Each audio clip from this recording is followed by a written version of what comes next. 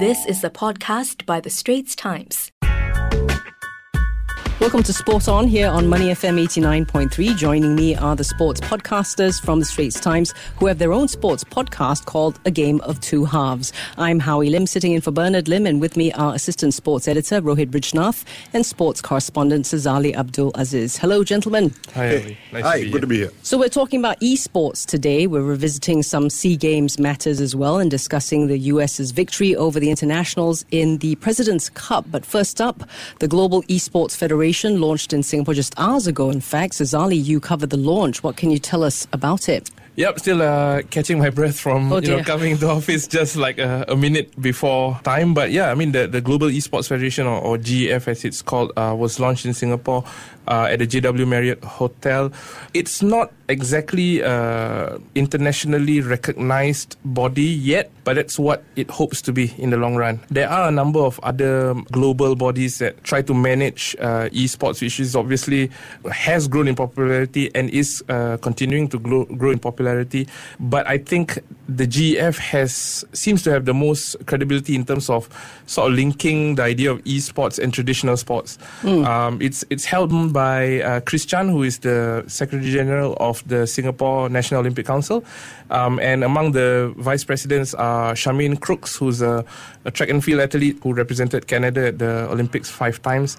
The vice president of Tencent, which is a Chinese, obviously a huge conglomerate from China, and obviously also involved in esports and gaming. They hope to be eventually recognized as the body for esports, and I mean, it's an exciting start. Yeah, what's this mean though for this launch for esports? Yeah, like step in the right direction at least. Yeah, I think there's a need certainly, because esports is sort of gaining recognition from the traditionalists almost. At the 2018 Asian Games, it appeared as a demonstration sport, and just last month at the SEA Games in the Philippines, it was actually a competitive sport. I think the ultimate goal, I guess, would be for esports to be recognized by the IOC and eventually be sort of ratified as an Olympic sport. I think that's the long-term goal.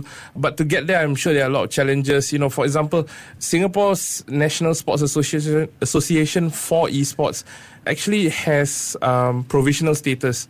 So it's not a fully fledged NSA yet. There are several guidelines and criteria they have to meet before they get that status. So and that's Singapore. So that a lot of other nations also have issues sort of establishing their one body that will improve over time. The situation will clear up in different countries, and hopefully we'll see esports in the Olympics. What do you think the issue is? Fuddy-duddy like me, thinking if you don't sweat, it's not a sport. Yeah, well, that's I think that's a very interesting. So, one of the things that GEF, the body that was launched today, is trying to counter is this misconception about esports. You know, a lot of people think, what kind of message are you sending out? Where kids should lock themselves up in the room and play games Video 24 hours a day, right? Will earn you money. Yeah, exactly. and actually, some of them actually do already have that yes. Opinion.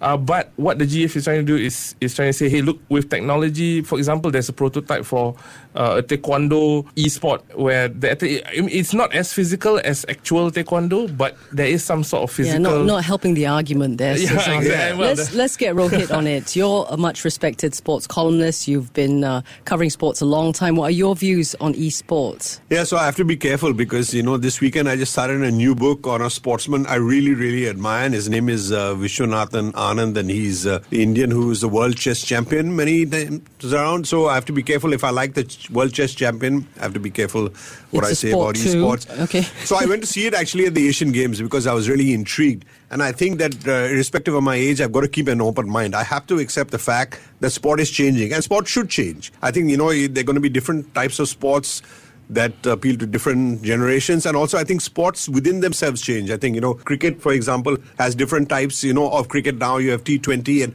all sports are trying to be more action-oriented. They're trying to be shorter, to suit television. So I found a big crowd at the esports at the Asian Games. Lots of young people. I tend to come, even though what I said about chess, I come to sport from the same angle as you, that I feel I would prefer if there's something athletic about it.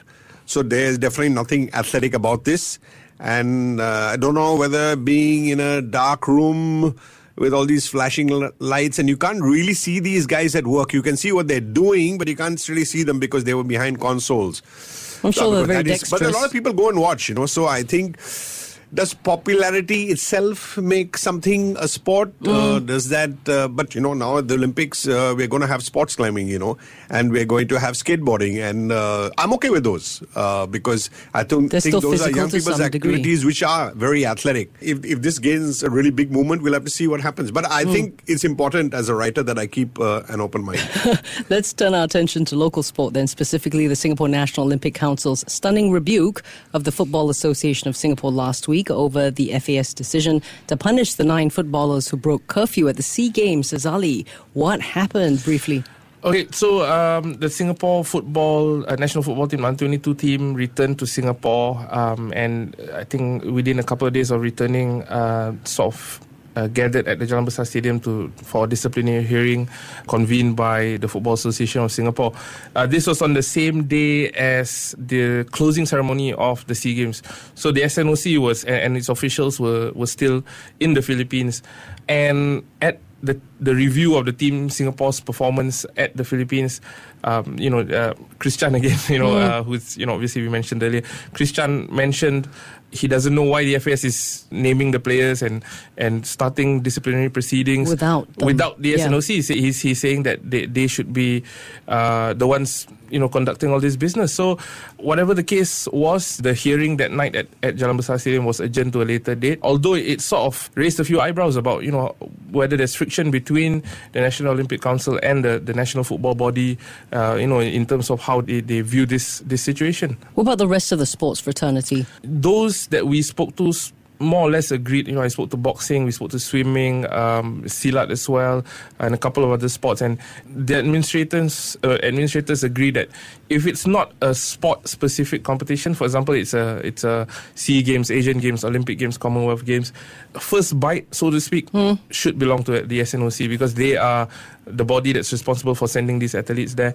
If it was simply a Suzuki Cup football tournament, the FAS obviously has every right to take action immediately. Although the FAS also came out and said they named the players and did what they did because what they felt they had to in terms of accountability and transparency, and they only named the players after they had obtained written and oral admission from these players. So we can see the FAS's point, but maybe they were a little bit hasty in trying to sort of lay down the law. Yeah, I think this is just this becomes like a trivial sideshow for me. I'm sorry. I don't mean it in a bad way to both organizations, but for me, more important is we have to somehow improve the culture of football, and where we young people, if they're breaking curfew, I don't think it's the biggest sin in the world, but of course you cannot be doing it during a tournament. There's no question about it. And I'm writing a column actually today about the fact that, look, when you come from teams which are not as good as other teams, then the one weapon you can have is discipline. You can't necessarily be taller than somebody, right? And you can't necessarily be bigger than somebody, but you can have that much stamina. You can train harder. You can rest well. You do all the small little things well. And, so your weapon becomes discipline. It's like, to use Nadal, one thing about Nadal, he's going to come to every point with 100%. And that's scary. So I think that for me, the more important thing is that how do we fix this culture that we have this professional culture where people realize that these small things matter. And in no way do I want to demonize the players at all. It's about just fixing the whole thinking around, a sport. That for me is important. Would you agree with that, Sasali? Yeah, pretty much. I think... bigger fish to fry, right? Yeah, it's about...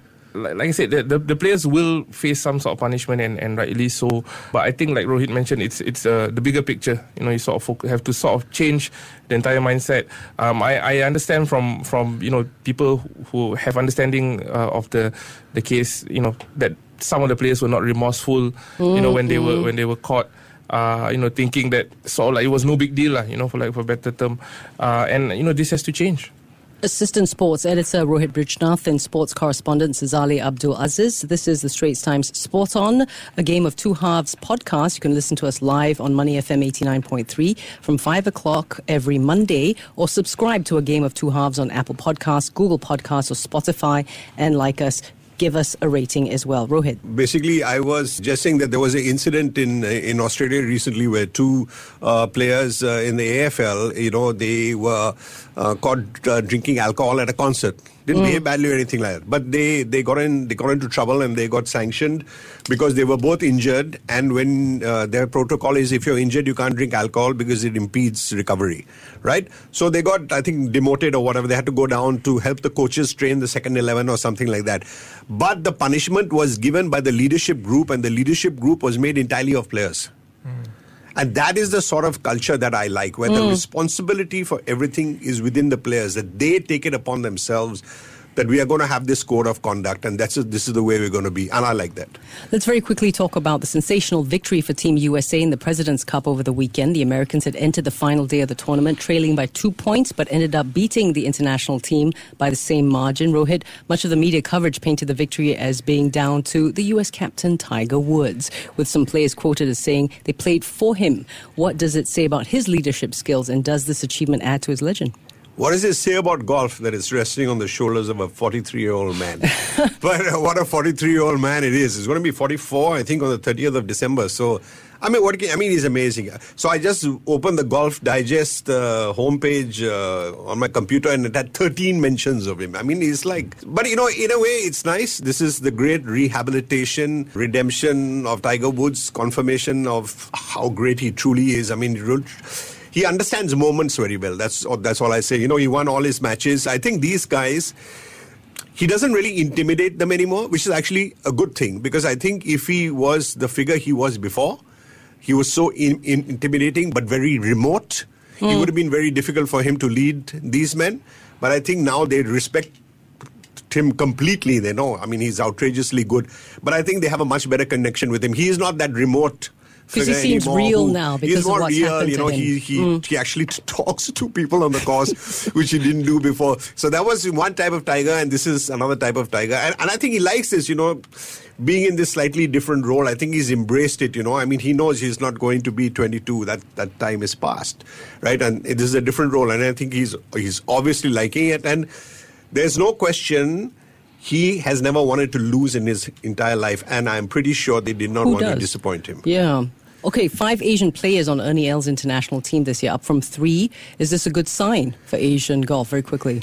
Yeah, a very good sign for Asian golf. I think it's always good. More numbers is always meaningful. I would say that eventually in the end, the male golfers have to learn from their women counterparts who are, of course, brilliant and win majors all the time. So I'm just hoping for another breakthrough by an Asian golfer in a major. For me, that would be a really, really big deal and something I'd really welcome.